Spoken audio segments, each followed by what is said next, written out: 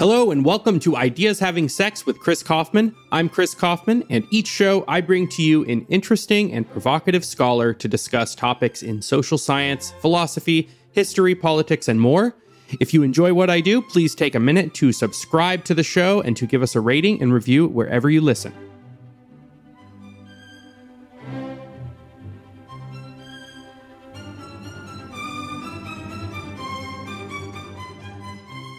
Hey everybody, and welcome to Ideas Having Sex. I'm Chris Kaufman, and today I am joined by returning guest, my most frequent and most listened to guest, very proud to say, Bryan Caplan, and we are discussing his new book, You Will Not Stampede Me, Essays on Nonconformism. Bryan, welcome back to the show. Fantastic to return. This is a collection of essays. This is your, I think, fifth collection that's come out, and I know there are a few more to come. So. Three more to come. Awesome. We'll talk a little bit more about what's next on the list, on the queue coming up. But for now, so this is a collection of essays all around the theme of nonconformism, and that touches a lot of different aspects of life. So briefly, what are the benefits of nonconformism, and do you think it's generally undervalued? I do think it's generally undervalued. Human beings are naturally highly conformist. You can just watch almost any kid. I remember my younger son saying, I can't wear this jacket, it's puffy. People will laugh at me. In terms of what are the benefits, the main thing is that what most people think is often wrong and not helpful or hurtful. And by being a nonconformist, you leave yourself with the wiggle room to say, yeah, that may be what everybody else is doing, but I've thought about it. And no, I'm not going to do that thing. What's probably most notable is that human beings evolved in an environment where you're stuck with the same 20 to 40 people roughly. In the modern world, though, it's this giant anonymous society, and yet we still have the same emotions that we had those thousands of years ago. And to a large extent, those emotions are just no longer functional. You really just don't have a practical reason to worry about what total strangers think of you. Whereas in that world of 20 to 40 people, even if you were right and they were wrong, you probably don't want to make too strong of a point over it for fear of making them hate you. Whereas modern world, you want to wear shorts, nobody else is doing it, do it. It's safe to say that this advice is mainly directed towards modern people in the modern world. You're not advising the Amish unless to take off on Rumspringa, but if they're staying in their community, does this advice mostly not apply? Honestly, if I did have an Amish guy or girl who came and asked me for some advice, I would say, get out. It's a crazy way to live. Come on. You don't want to do that. There's a whole wide world out there. You don't want to just live in the past live centuries in the past in not quite abject squalor, but definitely in extremely austere conditions and needlessly. So yeah, I would definitely advise them. If they were the only people in the world, it'd be a different story. But a lot of what I would tell them is disaffiliate. You happen to get a bad draw and are living among a subculture of lunatics, get out. My personal preferences in life agree with everything you just said, but something rebels in me when you say that, to want to say, well, if they want to live that way, it's the libertarian in me. To each his own, but I don't feel that way about plenty of other subcultures. I don't know why the Amish maybe provoke a little bit more sympathy in me than some others. I can see that. Again, remember, I'm thinking about a hypothetical where someone asked me for advice. Yes. And by buying your book, they kind of have. Yeah, I'm not in the habit of giving people unwanted advice. Normally, I wait for people to ask. When I just speak or write, in a sense, you might say I'm not checking with every human being on earth as to whether they want to hear what I have to say, but I'm just putting it out there. And if you don't like it, just ignore it or delete it. So that's my main defense is, there's nothing unlibertarian about giving people advice. There's definitely nothing unlibertarian about even giving people unwanted advice. It's just free speech. Just to back up. The Supreme Court, in one of its most mocked opinions, talked about the penumbras of the Constitution, the unwritten, unstated things that are kind of associated with it. I do think this is a useful idea.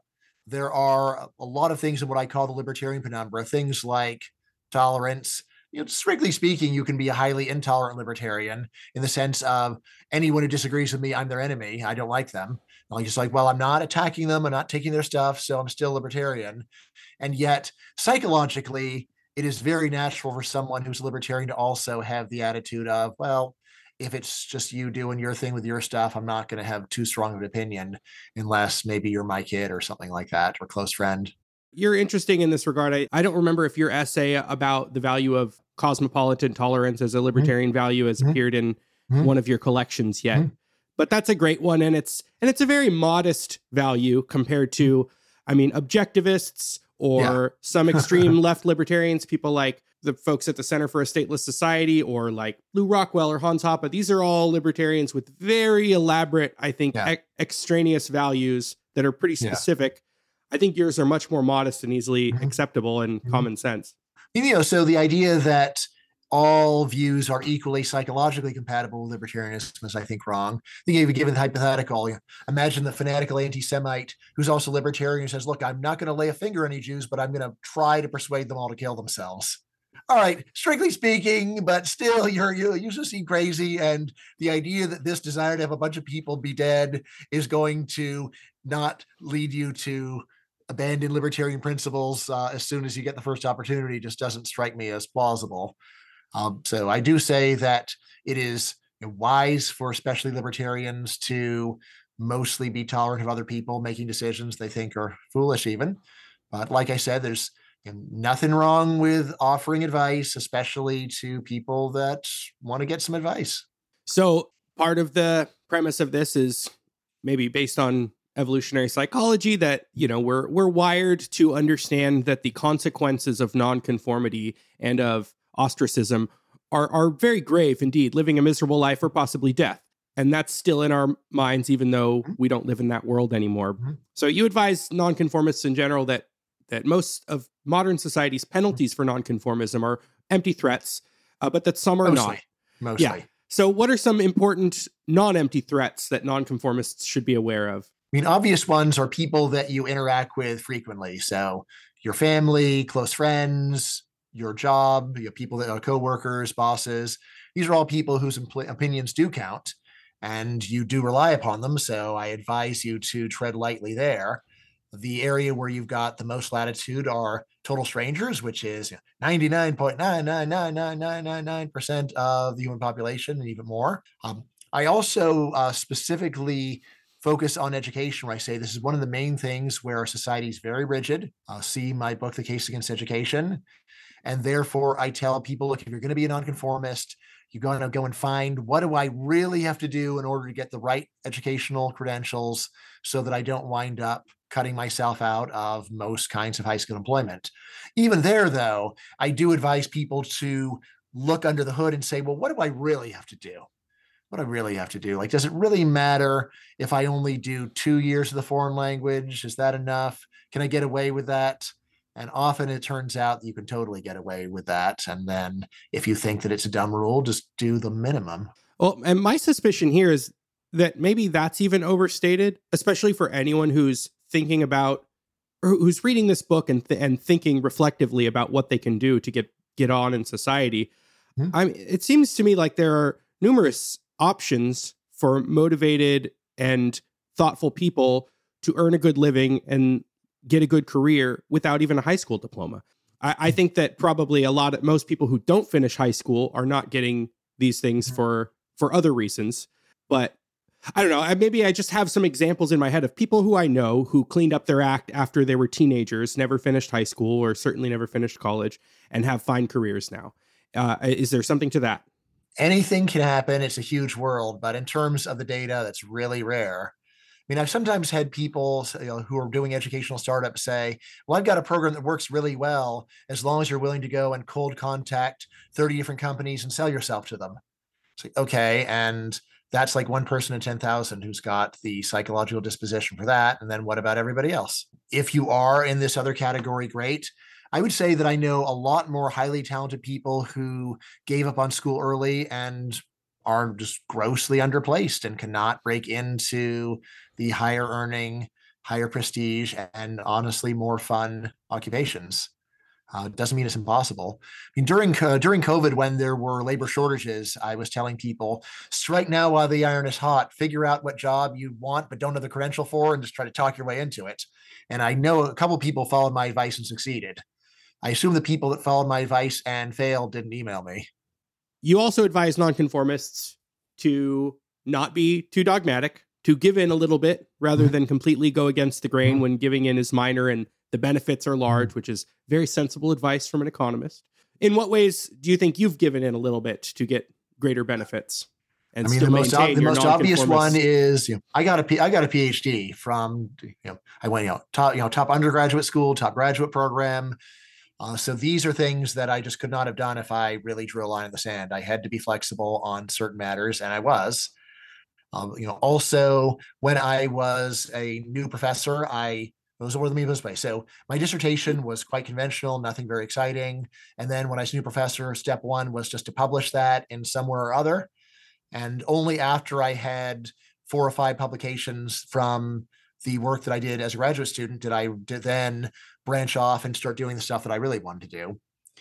So these are some of the main compromises that I would say that I've done. Was that before or after tenure?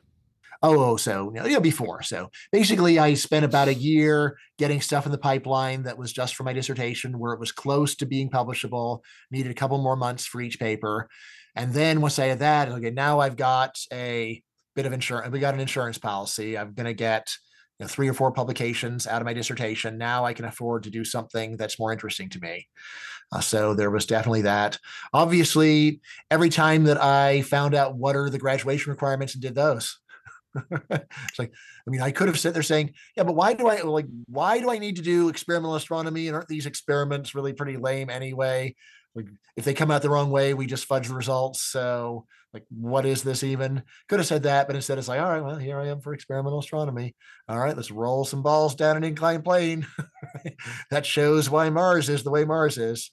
What do you think your academic schooling career would have looked like without these credentialing requirements? If there were no requirements, or if I didn't do them? Well, I take it that on average, I'm guessing that you generally enjoyed your schooling experience on net. Maybe I'm wrong about that. Yeah, I'm going to say no. Okay. I would say maybe I enjoyed 15%.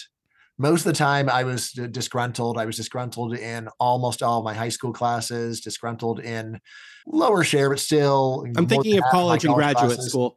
Yeah, graduate school, I'd say I was disgruntled in 90%. Interesting. Okay. Yeah, I mean, so there's a pile of stuff that you have to get through in order to get your PhD in economics, most of which you never need to know again. And I thought it was stupid at the time before. I thought it was stupid while I was doing it. And in hindsight, yeah, I think it was stupid. Like learning using real analysis to go and understand the economy. I just say, like, this is not helpful. It's just the most you would say for it is it keeps out lower IQ people. So it's like, all right, so we do something pointless other than just to keep out some people we don't like. But the idea that this is important material, saying no, it's not important material. So you would have just expanded that 15% or whatever that you did enjoy? Yeah. I mean, like during this whole time, I mean, the reason, honestly, that I have anything much at all to say is that I was just reading very widely and things that I did think were interesting. And that was the main thing I spent my time on. Definitely as an undergraduate, I'd say I spent at least twice as much time in free reading as I did on coursework. My high school was actually so labor intensive that I didn't have that much free time, honestly. It was Granada Hills High School, just a regular school, but I would say that you've got 7.5 hours in school. And then usually I had 90 minutes to 2.5 hours of homework every night. That was just didn't leave that much free time. And then in grad school, there probably I did about half and half. What does your reading diet look like these days, for both for pleasure and for work? Like, what does a practical reading diet look like for you and for working academics in general? I always wonder about that. For me, honestly, I've gotten to the point where I almost only read things that are directly relevant to the project that I'm working on. My projects are expansive, so that still gives me a lot of variety. But it's really unusual that someone just gives me a paper out of the blue, especially someone that I don't know. And I say, oh, goody, I'm going to go and learn about how steel mills were working in 19th century Belgium. Say, that's just, in terms of stuff that I would read for fun, it's almost all graphic novels. This is a big hobby of mine. Even there, I feel like I've gone through so much of the canon, and now it's a lot of work for me to find stuff that I consider actually good enough to read. So more often I'll get a book and say, seems pretty good. I'm like, it's not actually very good. That's mostly where I am. In terms of like daily reading, I mean, other than Richard Hanenya and Robin Hanson, Mike Humer, they're the main ones where I'll read almost anything that they put out. For other people, I've got to hear really good things about it, or we got to be talking about it at lunch, or alternately, It's got to be, plug into what I'm working on as my main research project.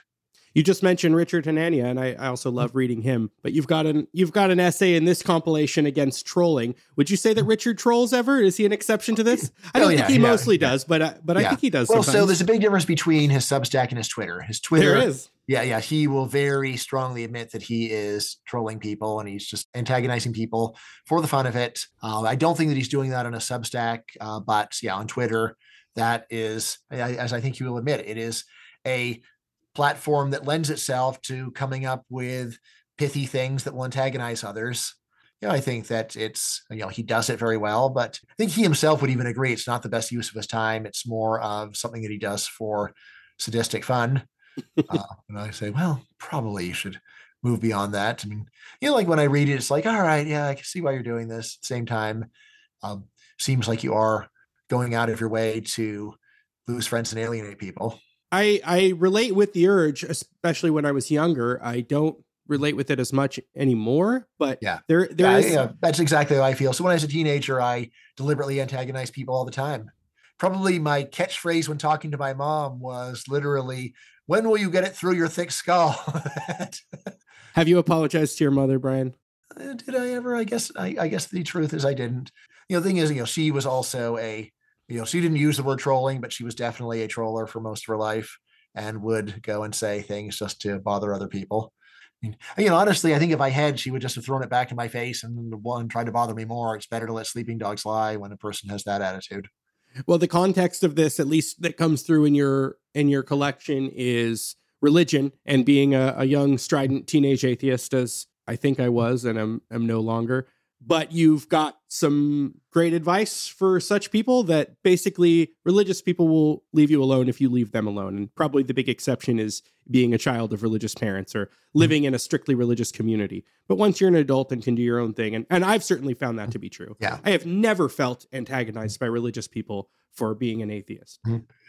Yeah, I mean, it's almost amazing when you contrast how much unwanted woke propaganda you get as an adult versus how little unwanted religious propaganda you get as an adult.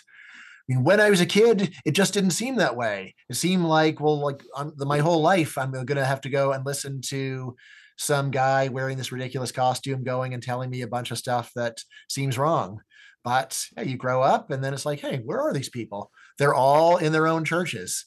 I mean, probably a good way of thinking about this. There's a church near where I sometimes play tennis. It's a Catholic church, and they have a big sign there that at least a while back said, inactive Catholics rediscover your faith. It's like, wow, what a hard sell, man. Not we are the light of the world, not you believe this or you're going to hell, not come one, come all. Just like, if you believe this, but you're not doing anything with it, come here and we'll talk about it again. I grew up in a small mountain town in on the West Coast, so still a progressive place in general. But the churches, that they would post little daily quotes, in front of them.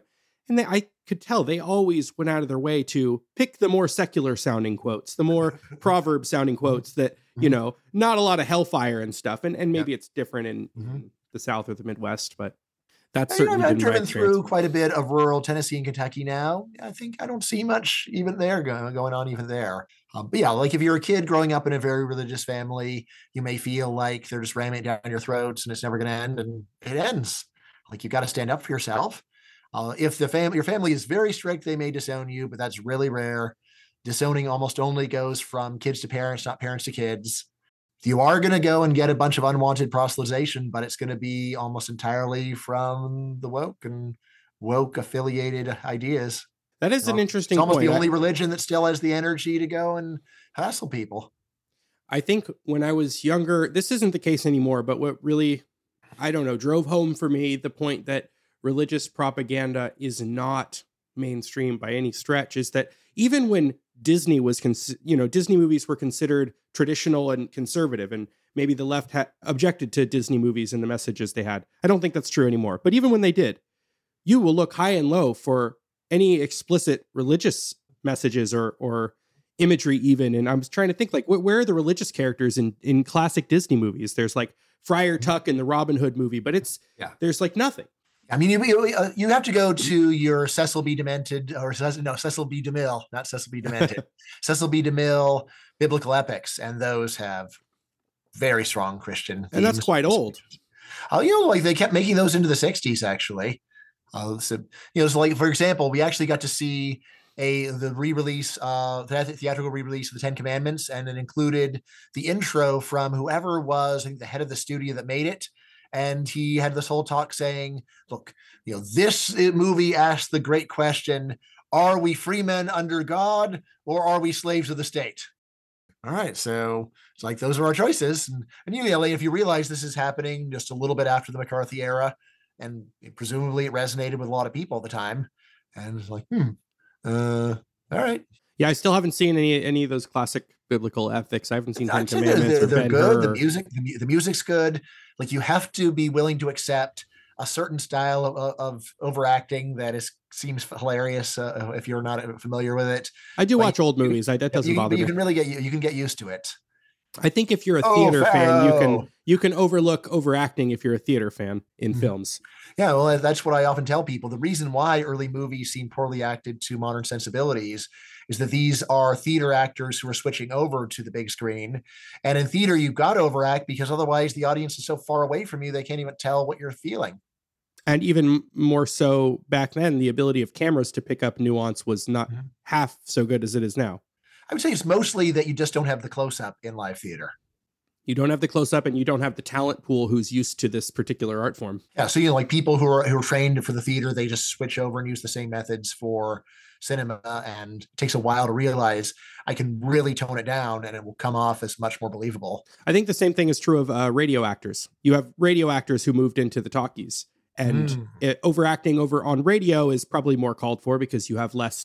You don't have the visual cues and stuff. Yeah, right. Yeah, maybe it's even more called for than live theater. At least with live theater, you can see body language. Yeah, exactly. You've got an essay where you list 8 public crusades that you have lived through. So first of all, what do you mean by a crusade? And my question is, how do you think the public at large tends to react to crusades, and how should they? What do I mean by a crusade? Really, any time that there's something going on in the news where it just sounds like everyone's supposed to be really concerned and be on one side and take some kind of action, even if it's just putting a bumper sticker on your car, that's a crusade. So anytime there's some kind of unity, bipartisanship, we're all really worried about this. And, where you barely even mention the fact that anyone isn't worried about it other than to say that they're horrible, evil, whatever. Those are the crusades. In terms of the reactions, I say, what do you get? Well, it starts with hysteria, like people lose their minds. Oh my God, this is so terrible. Oh my God, the Ayatollah Khomeini, he's taking hostages.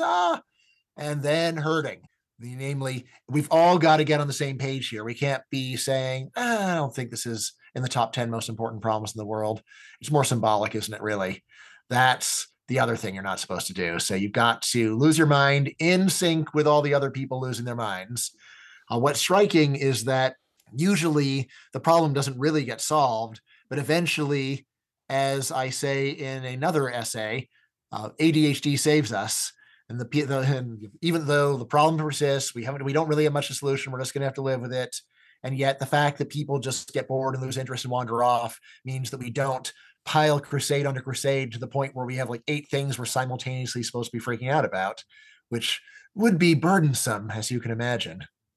During COVID, you might recall that there was a period when you're supposed to be freaking out simultaneously about the horrors of COVID and the George Floyd incident. So there was one time, there's like 2 mass panics. Everyone's got to be terrified and horrified. But they were pulling each other in different directions. Yeah. In some ways. Well, don't worry, because the herd will tell you what you're supposed to do. Namely, turns out that BLM protests are part of public health. Yes, I recall. Yeah, I haven't forgotten. It's a kind of public health. If you don't see that, then you are evil. So how do you react to crusades, or how do you react to crusades on your better days?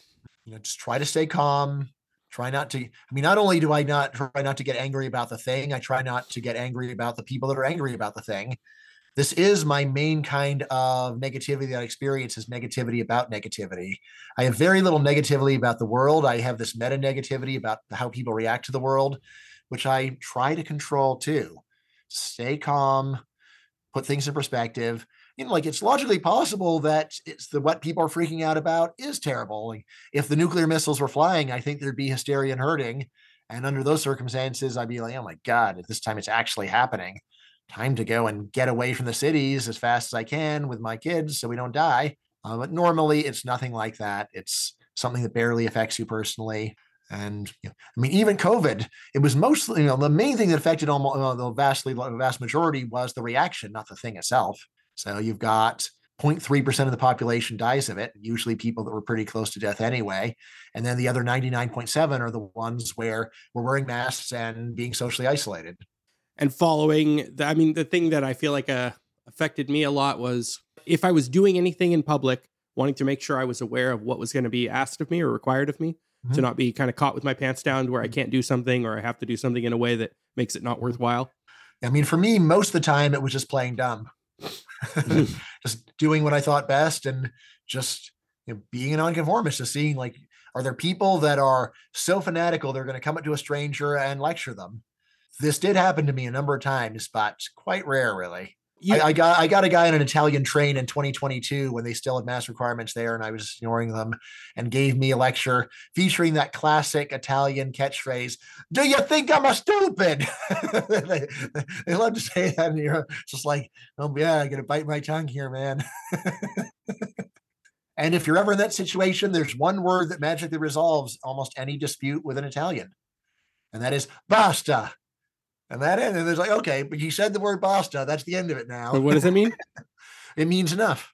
Basta. Enough. Yeah, like, it works. It's amazing.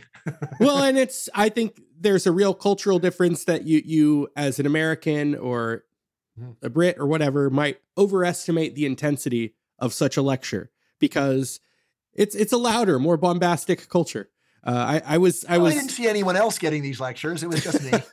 I just know that when I was visiting Spain, visiting Italy, and media stereotypes, I would see people that I was sure were fighting vigorously. And I think that they were arguing, and then they'd laugh or shake hands or walk away or something. And just a lot of noise in a way that, like a quiet Protestant household would not act.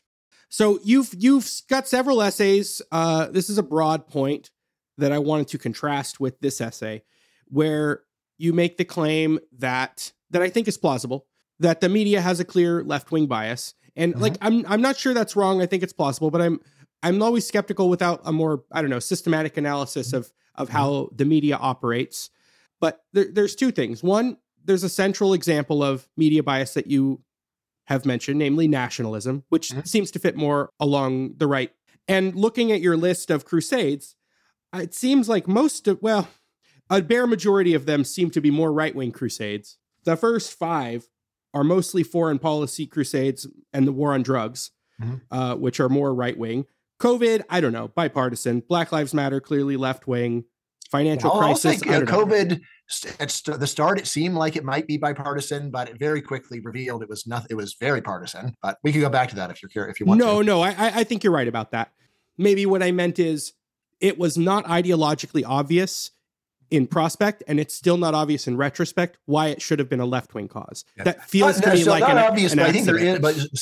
I think there actually is a good story about why COVID very quickly became left-wing. I would have predicted it would be a right-wing cause, but so here's the thing. So I read The Nation, a very left-wing magazine, quite regularly, and even before the lockdown, you could tell they were just almost in jubilation of this because like wage slavery will be over at least for a long time, and they do use the phrase wage slavery. It's like people will get paid by the government to not do their jobs. All we lose is this whole consumer culture that we don't like anyway, and government will be making a very aggressive trade-off of we're going to sacrifice everything else on the altar of safety, which is a very left-wing thing. So Ralph Nader and other pro-safety safetyism, it's long been a very left-wing cause. So, I think basically if you just don't appreciate capitalist society, it's very easy to shut it down. And especially if you combine it with thinking of work as a horrible imposition of really a brutal system, then one where you just get paid by the government to sit at home. It's almost their dream. I think my thought, and maybe these two things are just in conflict, is that a pandemic seems to activate reactions for anti-market bias in the way you just described, which applies to the left, but I was thinking more about anti-foreign bias. I'm referencing two biases Bryan laid out in one of his books. And maybe they just both work, but the market bias dominated. And frankly, the left is not all that pro-foreign anyway. So, I mean, the main thing I would say on the nationalism is that you're most likely to get a crusade when it's bipartisan. If both sides agree that something's got to be done, that's the strongest case. So I think that actually the crusades where there's a debate, those are the livable ones because there's pushback. On the other hand, the crusades where there's bipartisan unity, those are the ones that are most oppressive, most scary. And while it's true that there is a difference in nationalism, which you can especially see in the rhetoric, but in terms of the actual view, I think that almost all human beings are nationalist. Here, there's the famous incident where the German Social Democrats, officially an internationalist Marxist party, when World War I broke out, they backed their own government. And then people like Lenin are like, how can you do this? You're supposed to be internationalist. And the answer is, yeah, hardly anyone's an internationalist. That's just cheap talk, lip service. In reality, German socialists are Germans first, socialists second, which the saying goes for human beings around the world. Would you say that also about, I recall a Soviet history professor when I was in school saying that anytime the interests of the Russian state conflicted with the international workers, Stalin always went for the Russian state. I'm not competent to evaluate that claim. I think that's, it would have to be as someone like Stalin would conceive the interests of the Russian state. Sure. Right? It's not like he's going to say Russian lives will be lost if we go and collectivize agriculture, so we couldn't possibly do it. That he was fine with. The ruling elite. But yes, it is true that Stalin was much more interesting in consolidating power inside of the Soviet Union than going and supporting communist movements in other countries. He was happy to do that as a side gig. And when he saw, like the jackal, when he saw that he could grab a lot of extra territory with the help of local communist parties, he was very happy to do that. But yeah, it was the idea that he revived great Russian nationalism, even though a Georgian himself, I'm totally on board with that. Sure. So what do you think is a good positive case for the media in general having a left-wing bias despite nationalism as a central bias in the media? And despite, obviously people on the further left always hate when people say the media has a left-wing bias, and they're like, the media has a corporate bias. The media has a capitalist bias. How do you respond to that? I'd say the easiest thing to do is just read the freaking headlines.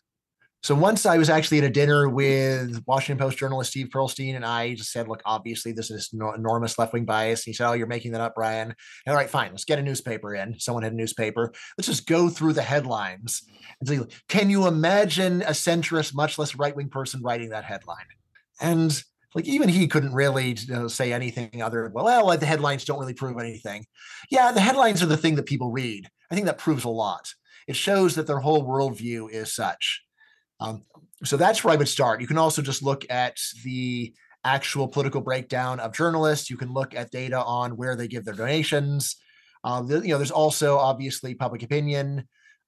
But you look at all that aside, you can just look at the ways that different groups get treated and see that left-wing groups get a very special hands-off or kid gloves treatment that nobody else gets. So, for example, I remember about 20 years ago, there was new scientific evidence saying that it was harder for women over 40 to get pregnant than previously thought. The day that broke, they put on feminists onto the news to respond. It's like, how can they respond? What, do they have their own research on fertility? And all that the response just consisted in, women are already well aware of these dangers. We shouldn't put any more pressure on women to have kids early. It's like, we have new evidence indicating the trade-off has changed. You don't have anything to say about that. And yet you are considered to be so anointed that you have to be brought on day one to go and give your theology so we can understand how we should react to the science. So I think you really can see this for anything that might touch on the toes of or step on the toes of groups that leftists like. Their feelings are extremely important. For everybody else, tough luck. You're never going to see a piece about how gun owners feel threatened by gun control in mainstream media, whereas you will see pieces about how people who are longtime gun control activists, they feel scared. Hey everyone, this is Chris Kaufman. Just want to take a quick break to tell you all I appreciate you so much for listening to the show. and it's still a new show, still a growing show. And if you want to help me out, I would greatly appreciate it. Simplest thing you could do is recommend it to a friend and give it a rating on Spotify or Apple Podcasts. Their algorithms rank the shows higher, make it more visible, make it more searchable if it has more star ratings, more reviews. So anything like that would be very, very helpful. Thank you so much. I appreciate you all. Back to the show. So the left is often accused of moral relativism, and you make a interesting case that I've made before and that I really appreciate, that the right also falls victim to moral relativism too. So how do conservatives fall prey to moral relativism, and how is it different from the way leftists typically do?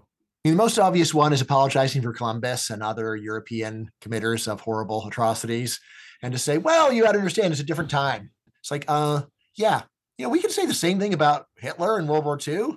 Like during Hitler's time, it was actually pretty normal to go and commit mass murder. You would say he's a product of his time, or you could say the time's a product of Hitler. Both are true. So, but basically, if you just push things back, so this is why founding father, so conservatives are not just Columbus, people like that, also apologists for founding fathers, despite being slave owners, apologists for, let's see, someone like Teddy Roosevelt would also get a pass from conservatives. So, when there are U.S. wars that like the war against the Philippines after the Spanish-American War, where when you just look at what happened, it's like they're killing hundreds of thousands of people so that they can turn it into a U.S. colony. Why? And yet you will get you've got to understand, we can't apply modern standards to what they were doing back then. Anyway, my view is, not modern standards, but common sense moral standards that I believe were actually well understood by people at that time too. It's just that it wasn't very convenient for them to apply those standards in those cases. I don't think that in the time of Columbus, it was actually considered normal to go and find strangers and murder and enslave them. But it's like, well, yeah, but we got like some armed guys and some defenseless people here, and there's not really any modern media to go and point out what we're doing. So, well, and on some level, it's always been normal to treat out groups horribly. There's also pushback against it. Let me put it this way. It's not normal to treat all out groups horribly. It's normal to treat a whole lot of out groups very well, and then finally there's a line that you cross, right? So the society where people say, "I treat my own blood relatives well, everybody else I can kill and enslave them." I don't know. I guess maybe very primitive societies are like that. Even there, they need to keep peace with other bands so that they can go and swap partners for marriage. Yeah, the line drawing about the in group and out group is flexible, but something that fits that pattern seems to be fairly universal. Right. Although even there, it's often who's the in group? Everybody that I would ever see in real life. That's a pretty standard definition of the in group. And then it's like, wow, so that's pretty expensive already. Everyone you would ever see in real life counts as the in group. I think that's actually the default human standard. It's pretty unusual to have a society where you regularly mingle, two groups regularly mingle, and both sides say, yeah, but we can kill that other group anytime it's convenient. Well, what do you think's the motivation to give into this kind of relativism? I mean, why not just say they're bad by a lot of standards, and there are some good things too? There's two motivations for this relativism, especially historical relativism. One is people just want heroes. They're desperate for historical heroes. The more isolated you are, the more you feel like your particular political philosophy is rare, the more the greater the scarcity of heroes, and you don't want to lose the few you've got. I know so many libertarians who just love the American Revolutionary War. And when I say, it wasn't really a good war, there's like horrible atrocities. What was the point of it anyway? Things would have just settled their way out, and things would have been about as libertarian either way. They don't like that because they want to go and be able to wave the flag of Thomas Jefferson or whatever. So that is one motive, is just the desire to have heroes. And another one, which I think is especially pronounced now, is just not wanting to give any concessions to the other side ever. It's like, look, if the left is attacking Columbus, we'll defend Columbus. That's also pretty common. I'm just not going to give them one more inch, which I do kind of understand. You think, there's some slippery slope. Although here it's like, this is not a slippery slope of it's not the kind of slippery slope where you are just you're making a concession. It's the one where you are actually saying something false, which I would say are quite different things. I think I'm predictably not sympathetic to lionizing Columbus. I don't think there's any temptation on the part of an individualist or a libertarian to see him as a hero or to see his project as anything related to freedom or whatever. You can squint your eyes and say there's something broadly individualistic about Western civilization, and Columbus has something to do with Western civilization. Therefore, the founders is a little bit trickier, American founders. But again, I don't know. It seems easy. And here's what I'm sympathetic to about wanting to defend them despite horrible things is to say that I think Thomas Sowell emphasized this point a lot, is that what's unique about this era in Western history is not the slavery and other things. Those are horrible things, as they have been always, but they're not specific or unique or special in this context. What is special is a large anti-slavery movement and a movement for independence, and those things are worth celebrating. And some of the people are guilty of the good and the bad, and that's complicated, but we should emphasize the part of Western history that is unique and important, not the part that's just like every other horrible bit of history. And that's very sensible. So if you were to go and say, well, we're going to idolize the anti-slavery people, great, while damning the regular pro-slavery people. And even if you want to say, or look, the pro-slavery people were no worse than all the other pro-slavery people throughout history, and the anti-slavery people, on the other hand, they are walking on water because they're just almost unprecedented. That's where you want to go, great. I think a lot of what's going on with the founding fathers is people want to say, well, look, they were slavers, but they also founded the greatest country in the world and on the principles of freedom. And that's where I want to say, you know what? Yeah, England was already practicing the principles of freedom to a very historically high extent. So I think really the way that I see the American Revolution is the first of the modern ideologically driven wars, where you come up with some new philosophy and then say, okay, now we got to go and have a bloodbath in order to sort this out. I know a lot of people want to distinguish between the American and the French revolutions, but they're tied in a lot of ways. They're different, but they're also very connected causally, definitely, because the French run up a big budget deficit in order to go and support the Americans, which then winds up being a big part of the initial meeting of the States General, which ends in 25 years of Europe bathed in blood. Always remember that. So not just anti-French Revolution, anti-Napoleonic Wars. And I think the American Revolution, even if it was great, just for its indirect effect on the French Revolution, I think you'd wind up having to say it was a net negative and not by a small amount. That's an interesting point. What's the relevant distinction between the American and French revolutions in terms of their motivating ideals? Or if not always motivating ideals, the ideals that they really ended up serving or that they devolved into? I'd say probably the easiest way of thinking about it is that the American revolutionaries put Locke way ahead of Rousseau, and the French revolutionaries put Rousseau way ahead of Locke. Rousseau, I see as someone that is often misperceived as being another Enlightenment figure. He's actually a very staunch anti-Enlightenment figure. I think most people that actually work on Rousseau will agree with that, or they'll just define the Enlightenment to include everything, one or the other. But Rousseau, it's much more, it really is. It's a very totalitarian project of the nation must come together and do whatever the nation thinks best, and the individuals need to get in line and form ranks around their great nation. With Locke, there's more of an individualist flavor going on, although even there, like Locke is pro-conscription, for example. There's this bizarre passage in Locke where he says, look, the government can't take any of your property without your consent, but it can order a man to charge the mouth of a cannon. I was like, that's weird. Yeah, and there's also, I think probably Locke's got a lot of great things to recommend him, and the good stuff often gets excerpted by libertarians, but there's plenty of weird stuff. I mean, he argues for religious toleration, and then just right at the end, it's like, except for atheists and Catholics. More important, Catholics, right? Because they serve, there he said not for doctrinally because they serve a foreign god, and atheists again not doctrinally, but because they just can't be trusted because they don't believe they don't believe in anything. I mean, also very much worth pointing out that American Revolution is one of the first modern revolutions where you've got some big new ideas, and then you can see almost immediately that they do a bunch of things that are directly opposed to them without almost any sense of hypocrisy. So the dispossession of the American Indians starts happening real soon afterwards. It's like, what about all this life, liberty, and property stuff that doesn't apply to them? Well, you're like, what are you, crazy?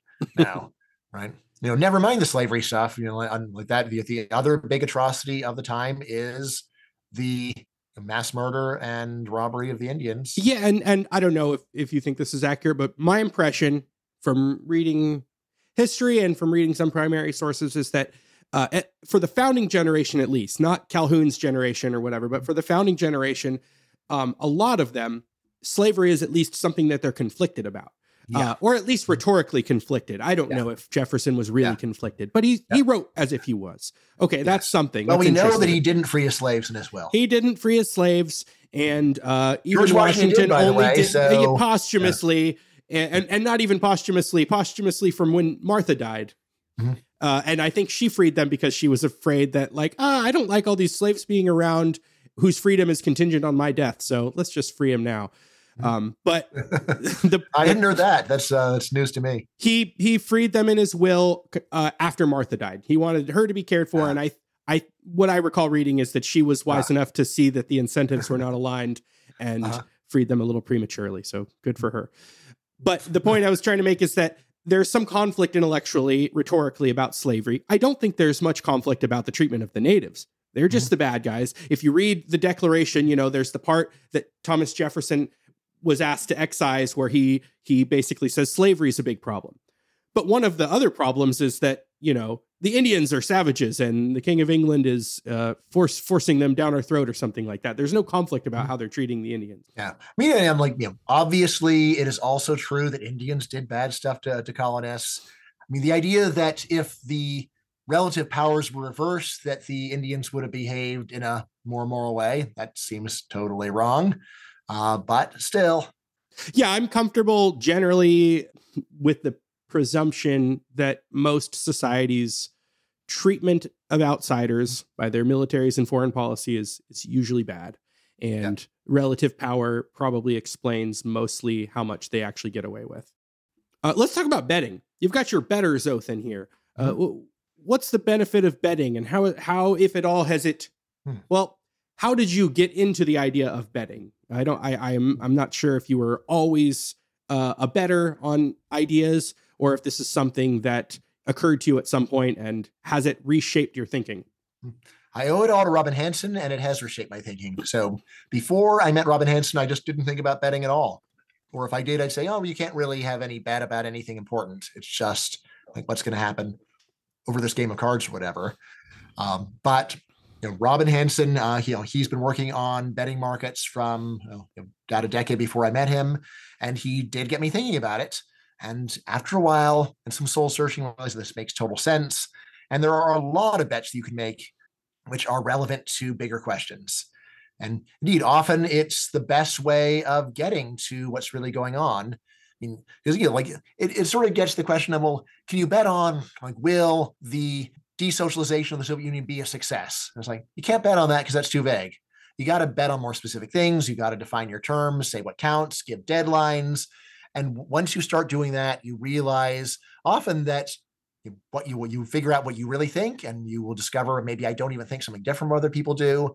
In the context of nonconformism, say betting is what keeps the nonconformist honest.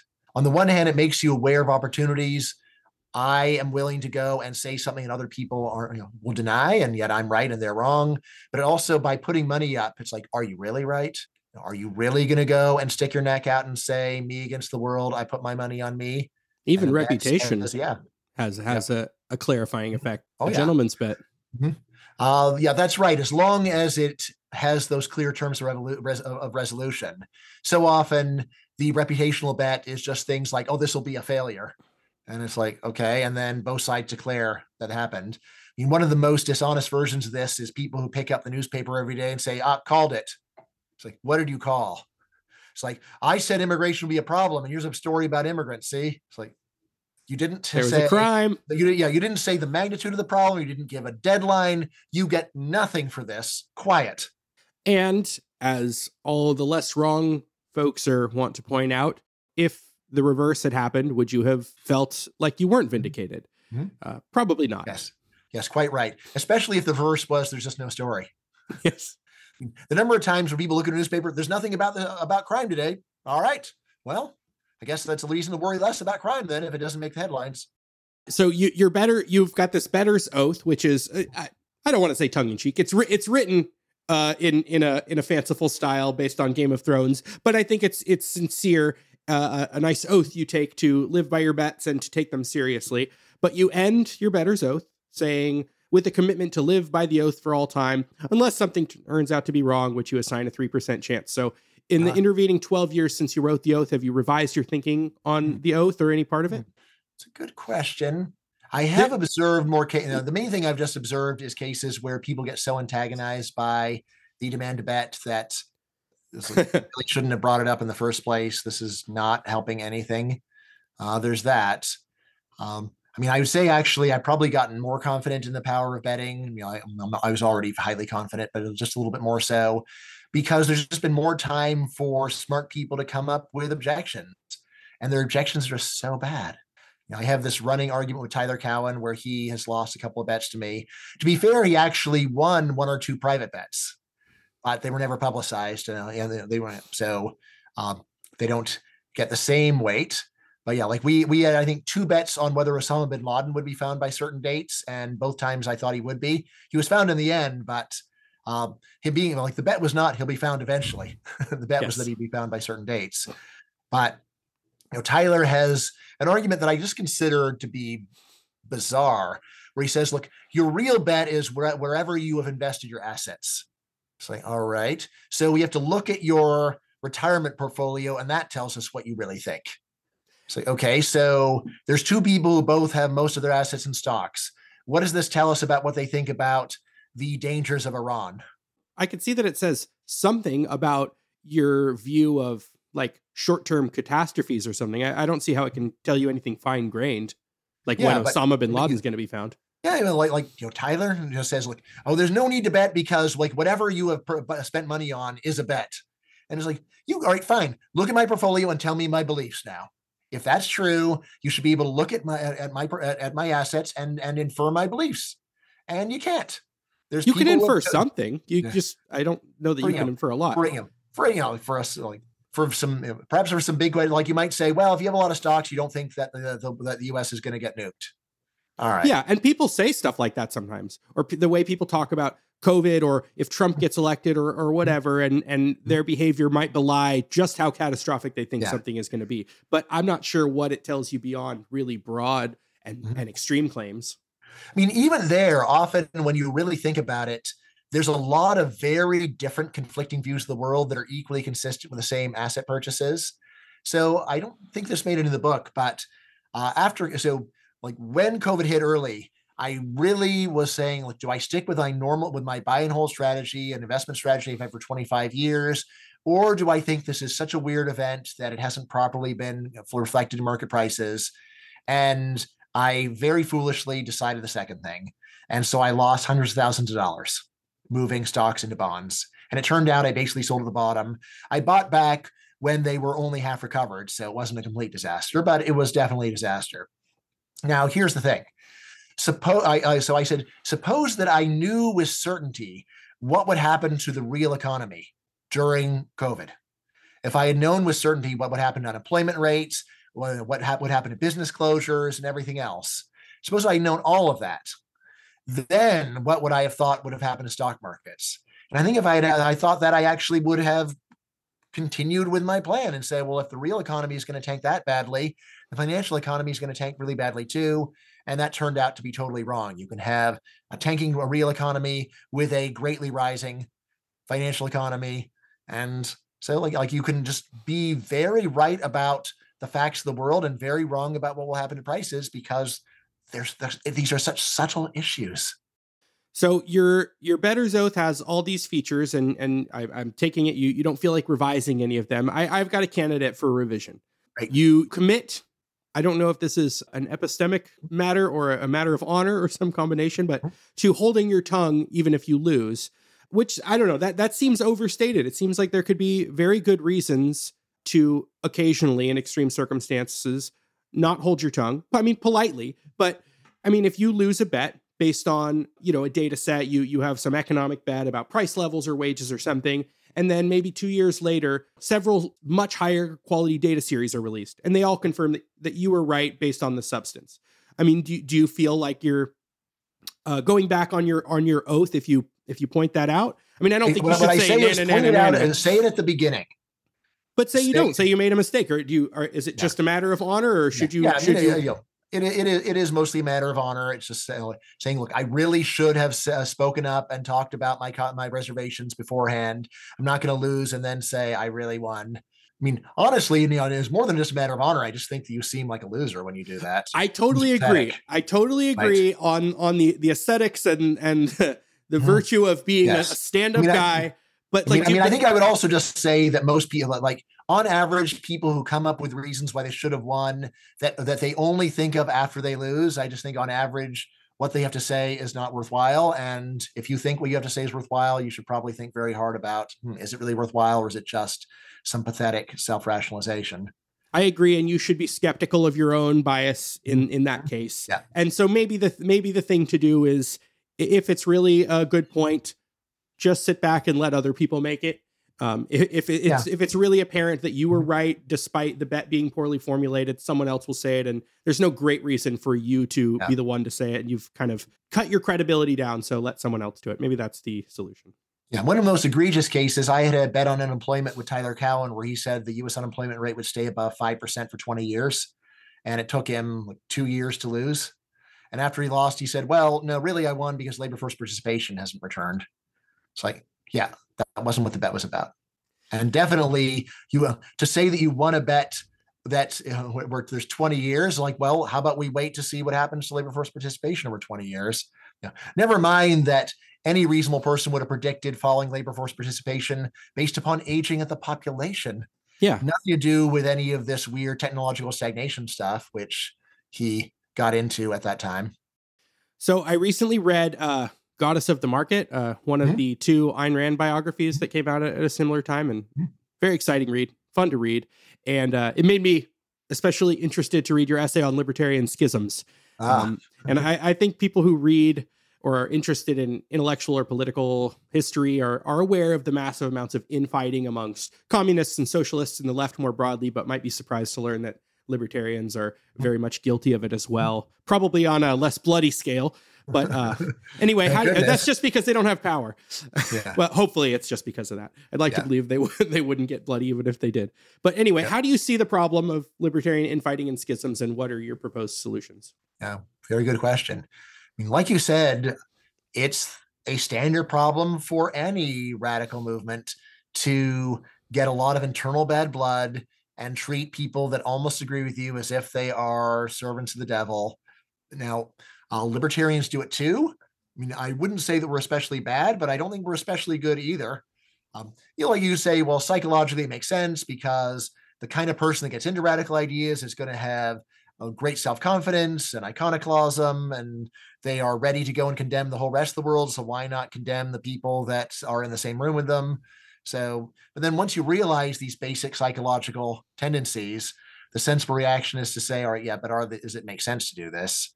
Like, does it really make sense to go and speak as if someone that agrees with you 99% is the worst person in the world, or is the dumbest person in the world, or what have you? And yeah, it's a silly thing.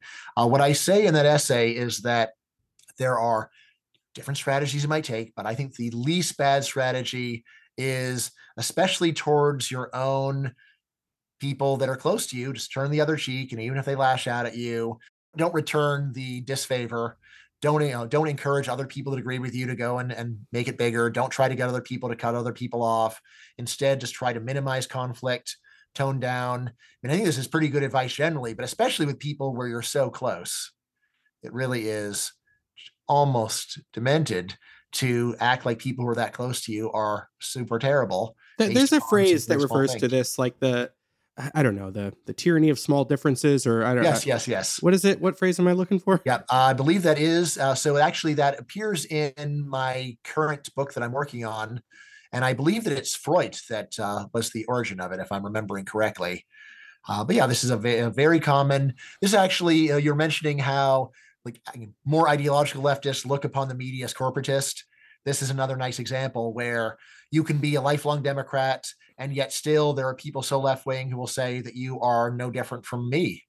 In my new book, I mentioned that there are a lot of leftists who talk about Larry Summers as if he's the same as Milton Friedman. You're all neoliberals, Bryan. Yeah, you're all neoliberals. I have another piece saying that for a lot of people, there's this undeserved compliment where neoliberal basically describes any common sense view is neoliberal, like eventually you run out of money, that's neoliberal, or there's scarcity, that's neoliberal. Then I say, well, it's really nice to get this undeserved compliment and to act as if the only people on earth that have two working eyes are libertarians, but it's not true. And there's plenty of moderate Democratic economists, for example, who disagree with me on most things, and yet will still say, yeah, obviously you can't inflate your way out of poverty. There's some socialist cartoon I saw about how the dangers of Democrats and how they'll smile to your face and then means test you behind your back or something like that. Yes, and no doubt the people reading the cartoon are in such incredible need, and the means testing takes them the money that the readers of The Nation and the New Republic are notoriously poor, I'm sure. Right, and by the way, this thing on purges and schisms, it does illustrate what I think of as the distinction between the nonconformist and the contrarian. The contrarian is the person who just reflexively disagrees with people for the purpose of disagreeing. The nonconformist is someone who just doesn't put much weight on the fact that most people think something. So a nonconformist can still go and believe normal things. The sky's blue. The contrarian is the one who will actually do something pretty silly and say, no, the sky's not blue. Wrong. Yeah. And that's a lot of what happens in purges and schisms, is that there can be someone that is so close to you, and yet you will treat this tiny difference as if it's the most important difference in the world. Well, and tiny difference, and you also point out a lot of it's just personality crashes. The biggest split in objectivism was over a lover's quarrel. How dare you say that? You can't prove that happened. It's, I'm young enough to have never known that it didn't happen. I never lived through this fanciful, undefined idea that Nathaniel Brandon was kicked out of objectivism because, I don't know, he was a horrible person and an ingrate and morally indefensible or whatever, and a fraud. By the way, so you mentioned Goddess the Market, which I believe is the Jennifer Burns biography. Correct, and I'm reading her. I know Milton one is Friedman good, but I'm a much bigger fan, an extreme fan of the Ann Heller one, Ayn Rand and the World She Made. I'm going to read that too. Yeah, so that one I would actually say it is a hypnotic book. It's a book where once you get past the first 100 pages, it's like you lose contact with the rest of reality, and you just get sucked into this world. And Ayn Rand, in a sense, was an extreme nonconformist, but you see that she did create this cult. What not only did it require extreme conformity, but it also required you to pretend to be a nonconformist the whole time, which in a way is much more psychologically difficult. Then there's also this doctrine of, if you really understand objectivism, you'll be happy. Then you have all these miserable people saying, oh, I'm super happy because otherwise if I wouldn't, it would mean I didn't understand objectivism, which I totally do. It's like, or maybe actually the right philosophy doesn't have that big effect on your happiness and has more to do with having good relations with the people that you're close to, which you don't because you go out of your way to antagonize others. Could it be that? In her defense and in her more sober moments, I think there's something about that Ayn Rand, I'm sure, recognized. I was surprised to hear she totally recognized in theory, just denied the obvious reality of the cult that she had created, which you could look at with her own eyes. She had this nonsense about it. Well, anyone who turns objectivism into religion will quickly drop out or become the leaders of the entire group. I think being surrounded by young people looking up to her was probably not good for her already large ego. It seemed like she already had that issue, and her psychological issues were a lot less extreme when she was also surrounded by people that she looked up to and was still learning. Yeah.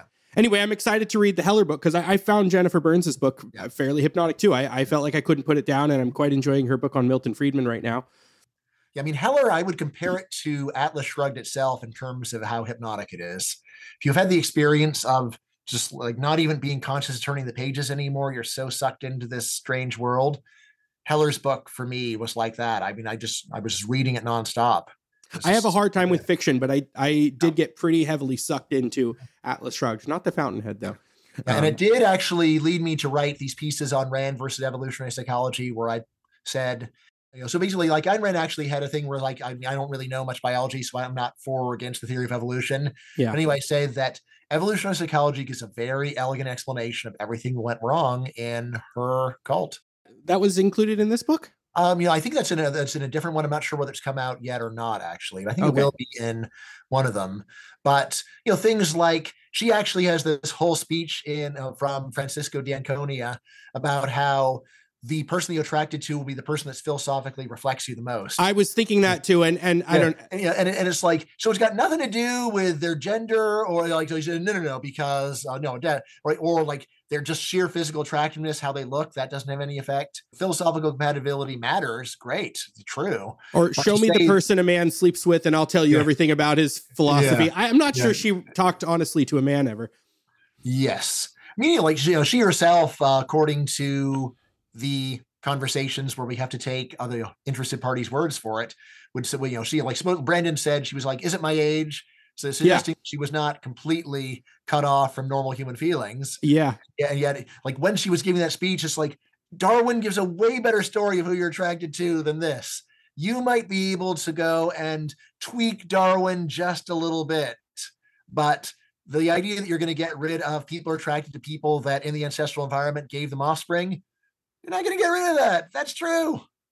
You've got an essay called Get a Compound. It's a very interesting essay, and you argue that the drive for community and communitarian rhetoric is largely social desirability bias and people saying what sounds good, and that people don't actually want community, deep community that badly, that you say that, people do in fact spend more money, substantially more money to live in nice neighborhoods, safe neighborhoods, interesting, fun neighborhoods, but rarely to live in neighborhoods that are rich in solidarity and deep communitarian spirit. So let's just stipulate that that's true. I'm a little bit agnostic about that, about whether that's actually true. I'm not sure how but it sounds plausible. But as a libertarian, I am, and I'm wondering if you are, at least suspicious that part of the story is that the state really is undermining ways in which people might seek this kind of communitarian spirit and solidarity. And it would take a real, empirical project to uncover this, but I'm thinking of things like David Beto's research and how the state has undermined the effectiveness of mutual aid societies, or the usefulness of mutual aid societies, and things like the welfare state in general, undermining people's need for more informal community interdependence and mutual aid, and public roads and highway systems tearing apart communities. And there are books on this. What are your thoughts on that? I'm wondering if there is another part of this story. Yeah, so I like David Beto's stuff, but if you just take it at face value, what does it really show? It doesn't show that people intrinsically value community. It shows that they used to value it because it helped them achieve some functions. It let them achieve, it was a way of getting insurance or things like that in earlier periods. I'm taking for granted that the evolutionary psychology story is makes us desperately want good social relations for, among other strategic reasons, that you have to cooperate to get anything done. You will die on your own. Right. Well, I think it is true that human beings are naturally social, but it turns out that the just demonstrated preference, what people really want. So they want a romantic partner, they want kids, they want close friends, and then they want work associates who often wind up turning into your personal friends as well. And then finally, there's a bit of desire for, out of some part of the population to be part of a religious group. What I don't see is more than a very weak desire for any other kind of community. Like I was saying, like the number of people that voluntarily attend any kind of patriotic meeting, it's pretty much zero in the United States, zero in almost any country that I know of. There just isn't much demand for that. You might go to a 4th of July parade, but that's it. The desire to be part of any kind of an ethnic group. You may say, I thought you were going to go along the lines of discrimination laws have prevented people from doing this. I think that's part of the story too. Yeah, but I think that's, again, a very weak force, which, again, we don't have to speculate. We can just look at people's behavior. Here's the main thing. If there's a regulation that stops people from doing something they really want to do, people look for a way around it. Go and talk to any tax accountant. Right? There's a regulation saying you have to give the government a pile of money, and do people then say, yes, master, we will give you all our money? No, they go and they hire people and says, how can I make this number smaller? And they try and they adjust their behavior, things like that. So even when there is a regulation that makes something harder, the question is, do we see people trying to get around it? Often there are actually a lot of easy ways around things. In the case of religion, there was religious exemptions built into the U.S. discrimination laws. You can go and have a Catholic only community if you want. You can have a Jehovah's Witness community if you want. There just is very little demand for that. We've also seen that there are the 55 and better communities who've got things like that. You're allowed to go and say whether that you're not allowed to have kids in the community.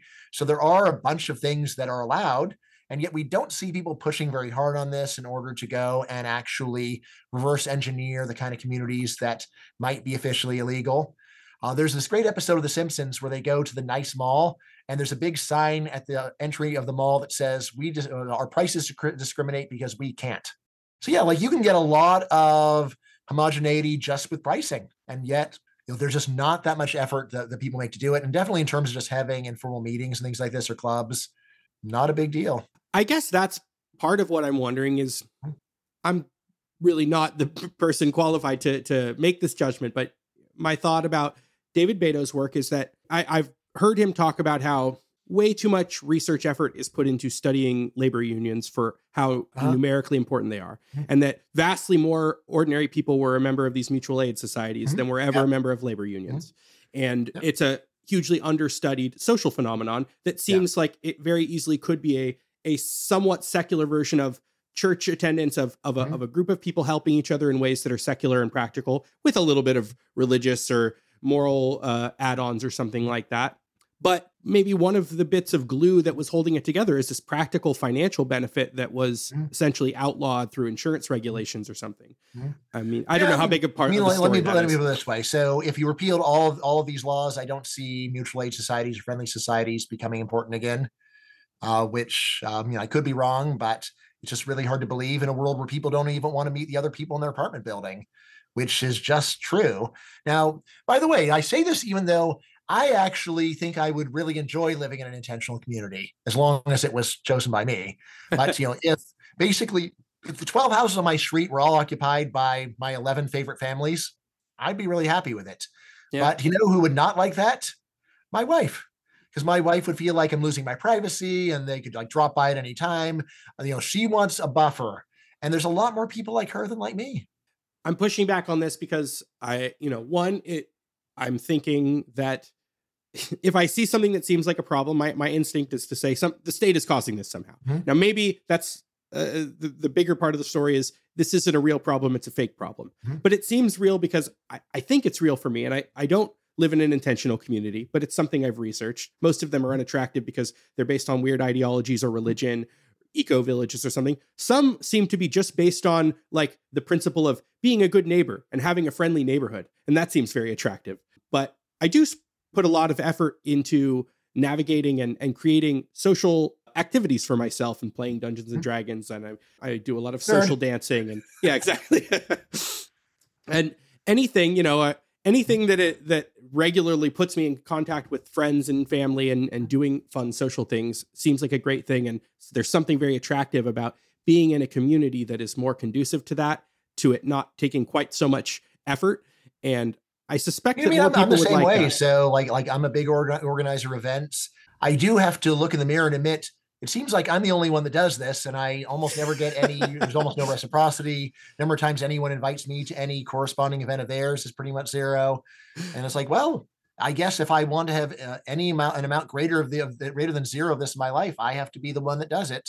Yeah, and my friend sent me a YouTube video about the unfiltered version of a game night or something, which was everyone saying aloud their thoughts. And it seems like most people are just anxious about playing a game, anxious about competition, worried they're not going to understand the rules, only playing the game because the person who organized it seems to really like games. And I'm like, oh man, am I guilty of that? Because I love to organize a good game night. Role-playing games are different in that normally it's a cooperative game from the point of view of the players. So I think role-playing games are quite different. Right. And I will say that, I've been this way a long time. So I was the dungeon master for my high school D&D group. We played every Saturday night. We skipped prom. Not all of us, but we played on prom night.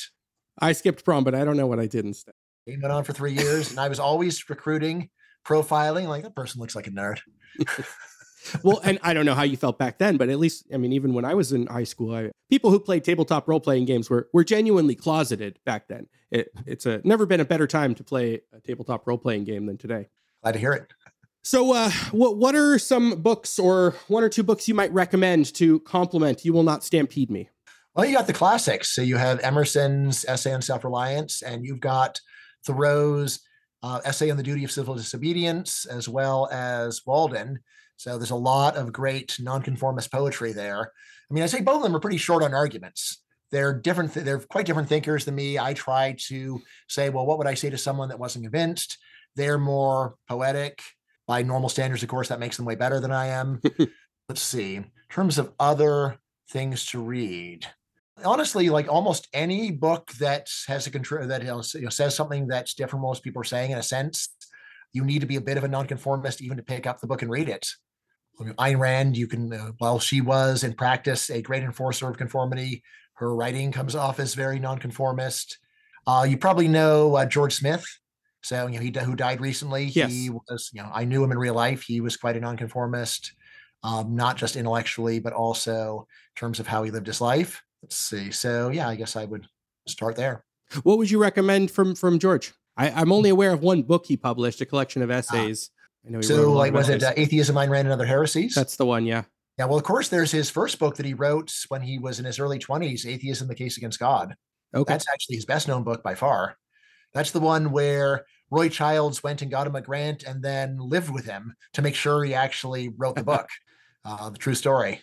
And was Roy Childs the one who told him that he was great in philosophy, but he doesn't know any history, and convinced him to do some serious reading in history?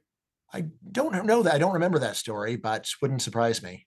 What about your new projects? What's the next collection of essays, and what's the queue of books? I know. The queue. All right. So before any more essays come out, my next big original graphic novel will release in April. That's Build Baby Build, The Science and Ethics of Housing Regulation. Oh, that's exciting. It's going to be great. If you liked My Open Borders, I've got a different artist at a very similar level of talent to Zach. Ideally, people, he's not nearly as well known as Zach, but the work is great.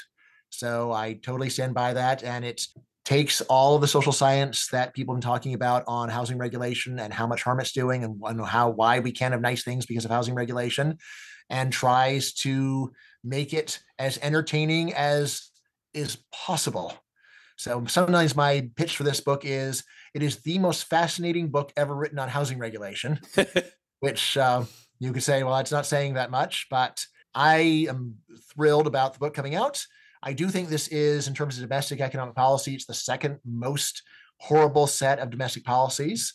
It's one where government looks at the second most basic necessity, right? Food's the most basic necessity, right? And government normally does not try to go and strangle the food supply, but it takes a look at the second most basic necessity. Once you got food on a desert island, what do you do next? You try to build a shelter, and government treats people that want to build housing like criminals. And the far more expensive necessity. Yes. Well, when you restrict supply, you raise price. And the list of complaints about housing is so long and so petty. It's like, oh, it's going to hurt some birds or blocks my light, or like, shh. They may be true, but they are trivial compared to the immense gains of building the housing. So stop this complaining and get government out of the way. Take a flamethrower this regulation. It's terrible. All right. So that's the next one coming out. Then after that, probably later this summer, there'll be the 6th book of collected essays. This one will be Self-Help is Like a Vaccine, Essays on Living Better. So this is a book of self-help essays. In a way, you can think of nonconformism as a particular kind of self-help that I'm really into.